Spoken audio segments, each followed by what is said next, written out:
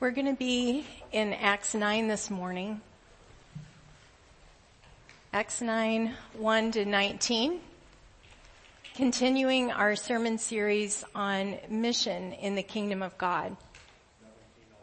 1705 in the Bible in your chair. All right, so Acts 9. Meanwhile, Saul was still breathing out murderous threats against the Lord's disciples. He went to the high priest and asked him for letters to the synagogues in Damascus, so that if he found any there who belonged to the way, whether men or women, he might take them as prisoners to Jerusalem. As he neared Damascus on his journey, suddenly a light from heaven flashed around him. He fell to the ground and heard a voice say to him, "Saul, Saul, why do you persecute me?" "Who are you, Lord?" Saul asked. "I am Jesus, whom you are persecuting," he replied. "Now get up and go into the city, and you will be told what you must do." The men traveling with Saul stood there speechless. They heard the sound but did not see anyone. Saul got up from the ground, but when he opened his eyes, he could see nothing. So they led him by the hand into Damascus. For 3 days he was blind, and he did not eat or drink anything. In Damascus, there was a disciple named Ananias. The Lord called to him in a vision, "Ananias." "Yes, Lord," he answered. The Lord told him, "Go to the house of Judas on Straight Street and ask for a man from Tarsus named Saul, for he is praying. In a vision, he has seen a man named Ananias come and place his hands on him to restore his sight." "Lord," Ananias answered, "I have heard many reports about this man and all the harm he has done to your holy people in Jerusalem. And he has come here with authority from the chief priest to arrest all who call on your name." But the Lord said to Ananias, "Go. This man is my chosen instrument to proclaim my name to the Gentiles and their kings and to the people of Israel. I will show him how much he must suffer for my name." Then Ananias went to the house and entered it. Placing his hands on Saul, he said, "Brother Saul, the Lord Jesus, who appeared to you on the road as you were coming here, has sent me so that you may see again and be filled with the Holy Spirit." Immediately, something like scales fell from Saul's eyes, and he could see again. He got up and was baptized, and after taking some food, he regained his strength. This is the word of the Lord. I'm going to pray before I proceed. Lord, I pray now that you would empower me to bring your word. Lord, I pray that you would empower us to hear your word. And Lord, that you would be working in our hearts even now to be ready to respond obediently to your word. Lord, I pray against any distraction in Jesus' name. And I pray that your word would accomplish the purposes for which you've sent it. And I pray all this in Jesus' name. Amen. So there's so much here. And Pastor Dave and I love to preach and teach.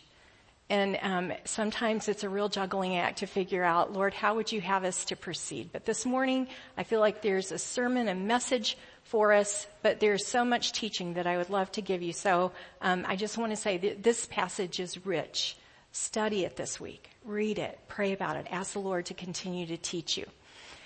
But one of the things that the main idea that I kind of felt like from this is that God makes surprising choices in selecting the instruments of his grace, the vessels that will be his image bearers and the conduits of his grace in the world. Surprising.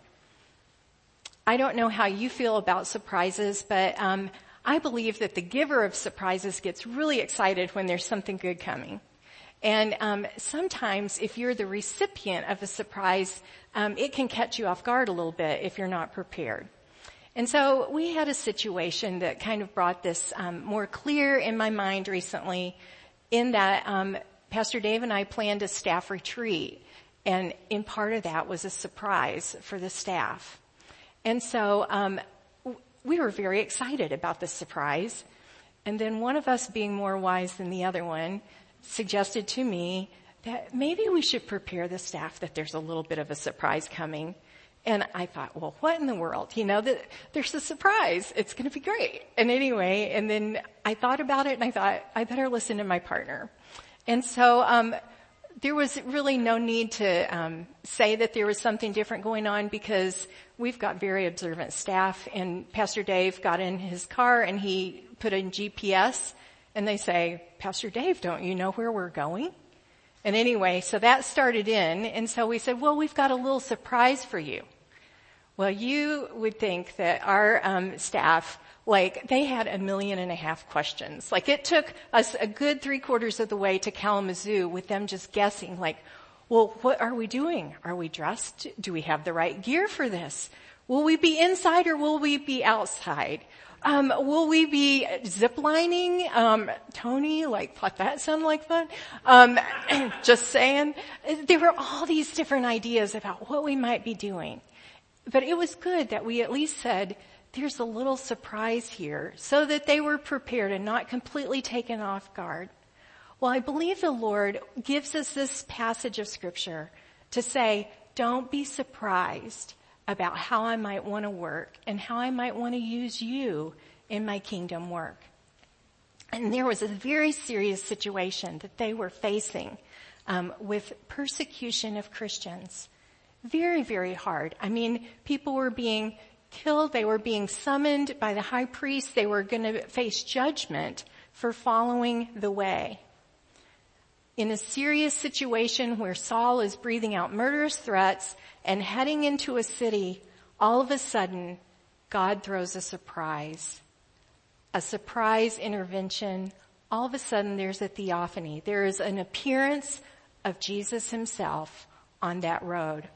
What a surprise. The bright light, the voice, a surprise. There's a radical intervention here. Jesus stops him dead in his tracks. And then there's this surprise, I think it seems like a surprise identification that I believe brings hope and comfort to anyone who faces religious persecution, when he says, who are you, Lord? And he says, I'm Jesus, the one that you're persecuting. And Jesus identifies himself with believers to the point that if they're being persecuted, Jesus says, you're doing this unto me. You're doing this to me. And what a comfort that if anybody's facing religious persecution in any part of the world at any time, Jesus knows and takes it directly as if they're persecuting him himself. And then there's this surprising turn of events. And I love the way it was written in this book. It said, what a reversal of events. Paul, who desired to dash the believers to the ground, is lying himself face down on the ground. He who wished to bring prisoners bound from Damascus to Jerusalem is now led as a prisoner of blindness into Damascus. He who came to triumph over the Christian faith now submits to the captain of this faith. And so a great surprise, a great turn of events. I read a story that was published by a missiologist, and it came from a mission newsletter. And it was about a theophany. It was about God revealing himself, Jesus making himself known. And interestingly, it was when President Sadat was the president of Egypt, and it was their prime minister of religious affairs, a Muslim man. And this man had a daughter who was 12 years old, and she was suffering with polio. And so he sent her away to London to get medical treatment. Well, while she was in London, 2 Christian women came and prayed for this young girl. She was immediately healed and jumped out of bed. Well, she called her dad, but before she could even say an explanation, he said, "Jesus has healed you." You see, the night before, he had had a dream, and in that dream, the Lord had revealed himself, and he saw Jesus standing beside his daughter's bed with his hand on her, bringing healing to her. And when the daughter called, he said, "I know who's healed you. It's Jesus." What a surprise. What a shock that Jesus would continue to reveal himself in such ways, to reveal himself in a dream. And also, what a shock that he would use these 2 Christian women in London. How would they ever dream that they would bring the gospel or be part of the gospel advancing in Egypt with the Prime Minister of Religious Affairs? I imagine they were shocked as anybody if they got to hear that story and how it all came to be. God's surprising call. It was really a surprising choice that God would choose Saul. If it were up to us, would we be choosing the very one who was bringing persecution to become a believer? I mean, maybe that would be something that we would think, oh, that would be a good thing. But would we have perhaps chosen Saul to be the very vessel of grace that would be a radical evangelist for Jesus Christ? The Lord knows who he wants to use. And I think sometimes our paradigms aren't necessarily lining up with the Lord, and he's just saying to us, don't be surprised who I might choose. The purpose was he was going to be a chosen instrument. That word instrument means a vessel or a container. That same word is used to be a vessel or a container. Don't you know that the Lord had a purpose in saving Saul? Not just for restored relationship, but he was going to be a carrier, one who would be filled with the Holy Spirit so that he could bring the kingdom and advance the kingdom, to proclaim the kingdom to the Gentiles, to kings no less, and to the very people of Israel. Also, there was a surprise, because I imagine it surprised Ananias when all of a sudden the Lord called upon him. In verse 10 it says, in Damascus there was a disciple named Ananias. The Lord called to him in a vision, Ananias. Wow. I don't know about you, but on any given day, like the Lord just called me up, that's just really amazing, isn't it? The Ananias is there. Now think about this. Saul is coming, and he's this well-known Jewish leader who's coming against the way. You might think that the Lord would call up some people that were already identified as apostles, leaders within the way.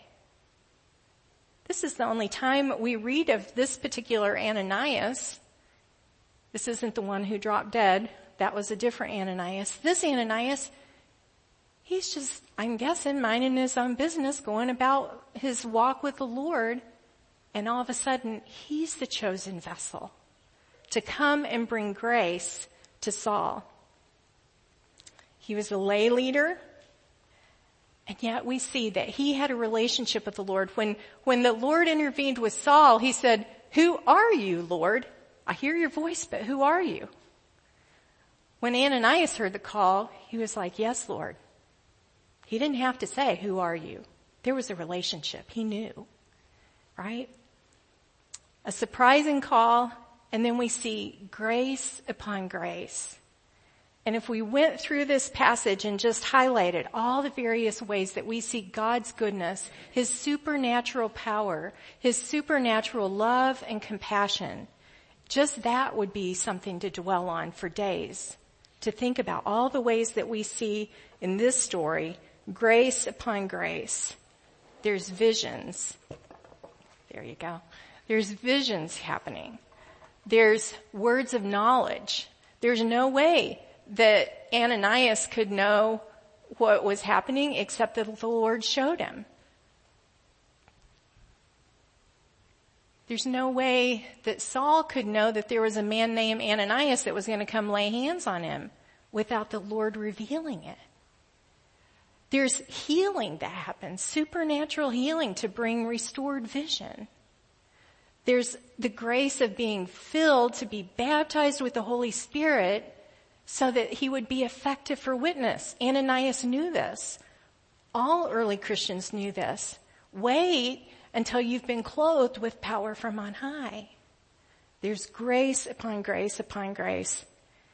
There's something else that I'd like you to notice is that this divine human interaction in this passage, in the one that Pastor Dave preached on last week with Philip and the Ethiopian eunuch, remember he told him, go by this road and go up to this chariot, and then what are you reading? You know, there was this step-by-step incremental direction, but if Philip hadn't gone, all the rest of the grace in the story would have had to be somebody else's story.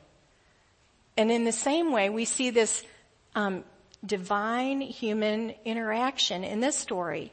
The Lord tells Ananias a particular street, go to Straight Street. And you're going to go and there's going to be a person by this name. And you're going to lay hands on them.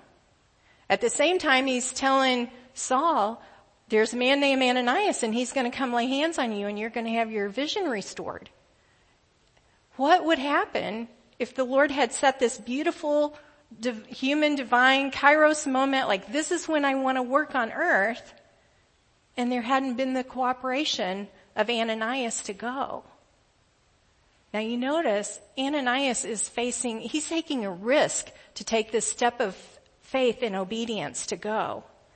But he steps out in faith because he knows that God has a plan. He doesn't understand it, but he's going to go and he's going to lay hands on him. There's this divine human cooperation. It starts with a foundation of love and prayer. We see that Saul was in prayer. He was also fasting. You noticed he wasn't eating or drinking, and we think, well, what was up with that? Well, actually, that was a sign of repentance. That was a way that they demonstrated their repentance. Saul was incredibly sorry. He realized that who he had been persecuting that was the truth. He had been deceived. He didn't realize. He was so grieved. If we want to understand, is somebody truly following the Lord? Is this commitment real? Is there genuine repentance for their sin? Genuine repentance for sin doesn't just mean, shoot, I got caught. I wish I hadn't got caught. I wish I didn't get the consequences. This is not what Saul is doing. He's not eating and not drinking because he's saying, oh Lord, I have sinned against you, and against you have I sinned. He's so sorry. And the Lord comes with compassion to meet him. There's this guidance that's given, very specific, just like we heard Caroline say, I felt like the Lord told us to go to Rosa Park. Is that presumptuous for us to say something like that? Well, actually, didn't the Lord tell Ananias, go to Straight Street? The Lord can give very, very specific instructions. And when we're obedient, we expect that there'll be some manifestations of grace, just like Derek had this manifestation of the fruit of the Spirit. He had extra patience. He had self-restraint. The Lord gave compassion. And so we see these various manifestations of God's grace and these kairos moments and this kingdom advancing. Think about this. Ananias was obedient, and his obedience resulted in an incredible evangelist being raised up, and all those that would come and follow Jesus as a result can get tied back to Ananias' obedience.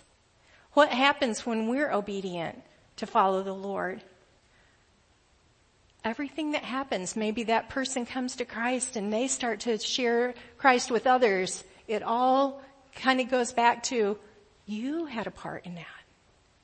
The Lord notices. He notices the obedience, and that fruit gets credited to you as righteousness because you had faith and you obeyed. In the city of Grand Rapids, there was a disciple named Gina in the last couple of weeks. And Gina got a phone call, an unexpected phone call. And I returned that phone call the next day. And I got asked to come to Ball Avenue and to pay a visit. Well, I wasn't expecting to go to Ball Avenue and pay a visit. But the chaplain of the jail called and asked if I would come. And I said, well, how would I prepare? And they said, bring your Bible and come full of the Holy Spirit. Well, I prayed and I sensed I was to come and I was to go. And so I go. And as I'm going, and they told me this person is facing a very serious charge. And so I don't know more than that. And I'm telling you this story from my point of view, okay? This, just like Ananias, we've looked at it from Ananias' point of view of how he felt when he got this call to go see Saul. The other person I'm praying at someday will be here in this church and be able to tell their part of the story, okay? But I'm telling you my part of the story. I'm being called to go to the jail and pay a visit to somebody that's facing a very serious charge. And so, Lord, would you prepare me? I don't know if this person knows you. Is this something that you're going to give me the opportunity to lead this person to the Lord? Lord, is this something that you want me to bring encouragement, hope? Lord, would you give me a word? Well, I felt like the Lord led me to a scripture. But then I started feeling a little anxious because I thought, they're facing some very serious charges. What in the world have they done? And I know that we're supposed to be bold in Christ, and I believe I can be bold in Christ. But I don't tend to be a really courageous person just naturally. I tend to have a little anxiety. And so anyway, so I was like, Lord, would you please make me strong, and would you please give me peace, and would you help me? And so I pray in tongues. And so Scripture says, build yourself up in your most holy faith and pray in the Spirit. And so I was just praying on the way to the jail. Lord, just help me, show me what to do, tell me the way, show me how to help this person. What is it you want to do in this situation? Well, I get there, and I get assigned to a booth, and so I'm sitting in this booth, and I'm praying, Lord, would you just set this booth apart for your purposes? Lord, would you meet us here? And then it crosses my mind, this person is facing very serious charges. Lord, this couldn't be possibly that situation that I got so upset about at the beginning of 2018 when one of the first violent crimes happened on the Northwest side and somebody ended up being killed. The thought crossed my mind and then it just passed. And anyway, then the person comes. Friends, I didn't need to lead the person to Jesus. They already knew Jesus. But what happened in me as I met with this person is that I just was filled with compassion. And then I started getting these words of like, what you've seen and what's had it happen to you. You've had things happen in your life. And like all of a sudden I'm getting words and knowledge and explaining things and saying things that were like just touching their heart, and they're like, I don't know why I'm trusting you, but I just feel like I can say this. And then they just start telling me their very, very difficult and broken past. And the Lord brings hope. And then I say, well, here's a scripture the Lord gave me, and I'm holding it up to the window. Read this. And then we're talking about the passage. I don't know why. When there's chaplains in the jail, and why there's how many hundreds of pastors in this city, the Lord called Gina. Because on a certain day at a certain time, there was a divine appointment. Friends, there wouldn't have been that grace flowing through me if I had chosen to sit and read a book or watch a ball game on TV or mow my yard. But if we're listening to what's going on and when the Lord calls, I don't know what's gotten you upset or what you're frustrated about, or you think, I would be absolutely shocked if the Lord asked me to intervene in this situation. But we've all got serious situations. All you have to do is watch the news, or all you have to do is remember what your life has been looking like, or the relationships, or whatever it is. The Lord tells us today through this passage, don't be shocked at anything. I can turn things around in the flash of lightning. I can turn things around in people's lives. I may want to turn that person around and save them, and I might call you to be a conduit, a vessel of grace. On any given day, there's a disciple, there's a follower of Jesus who attends Gold Rush. What if the Lord wants to use you? On any given day in Grand Rapids, there's a disciple named Lynette, and the Lord may call you just like he did, and he helped you. There's a disciple named Kate. There's a disciple named Ken. There's a disciple. Fill in your name. Will you go? Will you cooperate? Will you be the conduit of grace that he's designed you to be? Let's pray. Lord, I thank you that you choose us, very unlikely people, to get to participate in your kingdom work. Lord, I ask that you would create expectation in us and excitement about the marvelous ways that you would like to work in our midst and through us to proclaim your kingdom for your glory. Lord, glorify yourself through this congregation, I pray. Glorify us. Glorify you through us. Lord, use us to bring you glory. We pray this in Jesus' name. And all God's people said, Amen.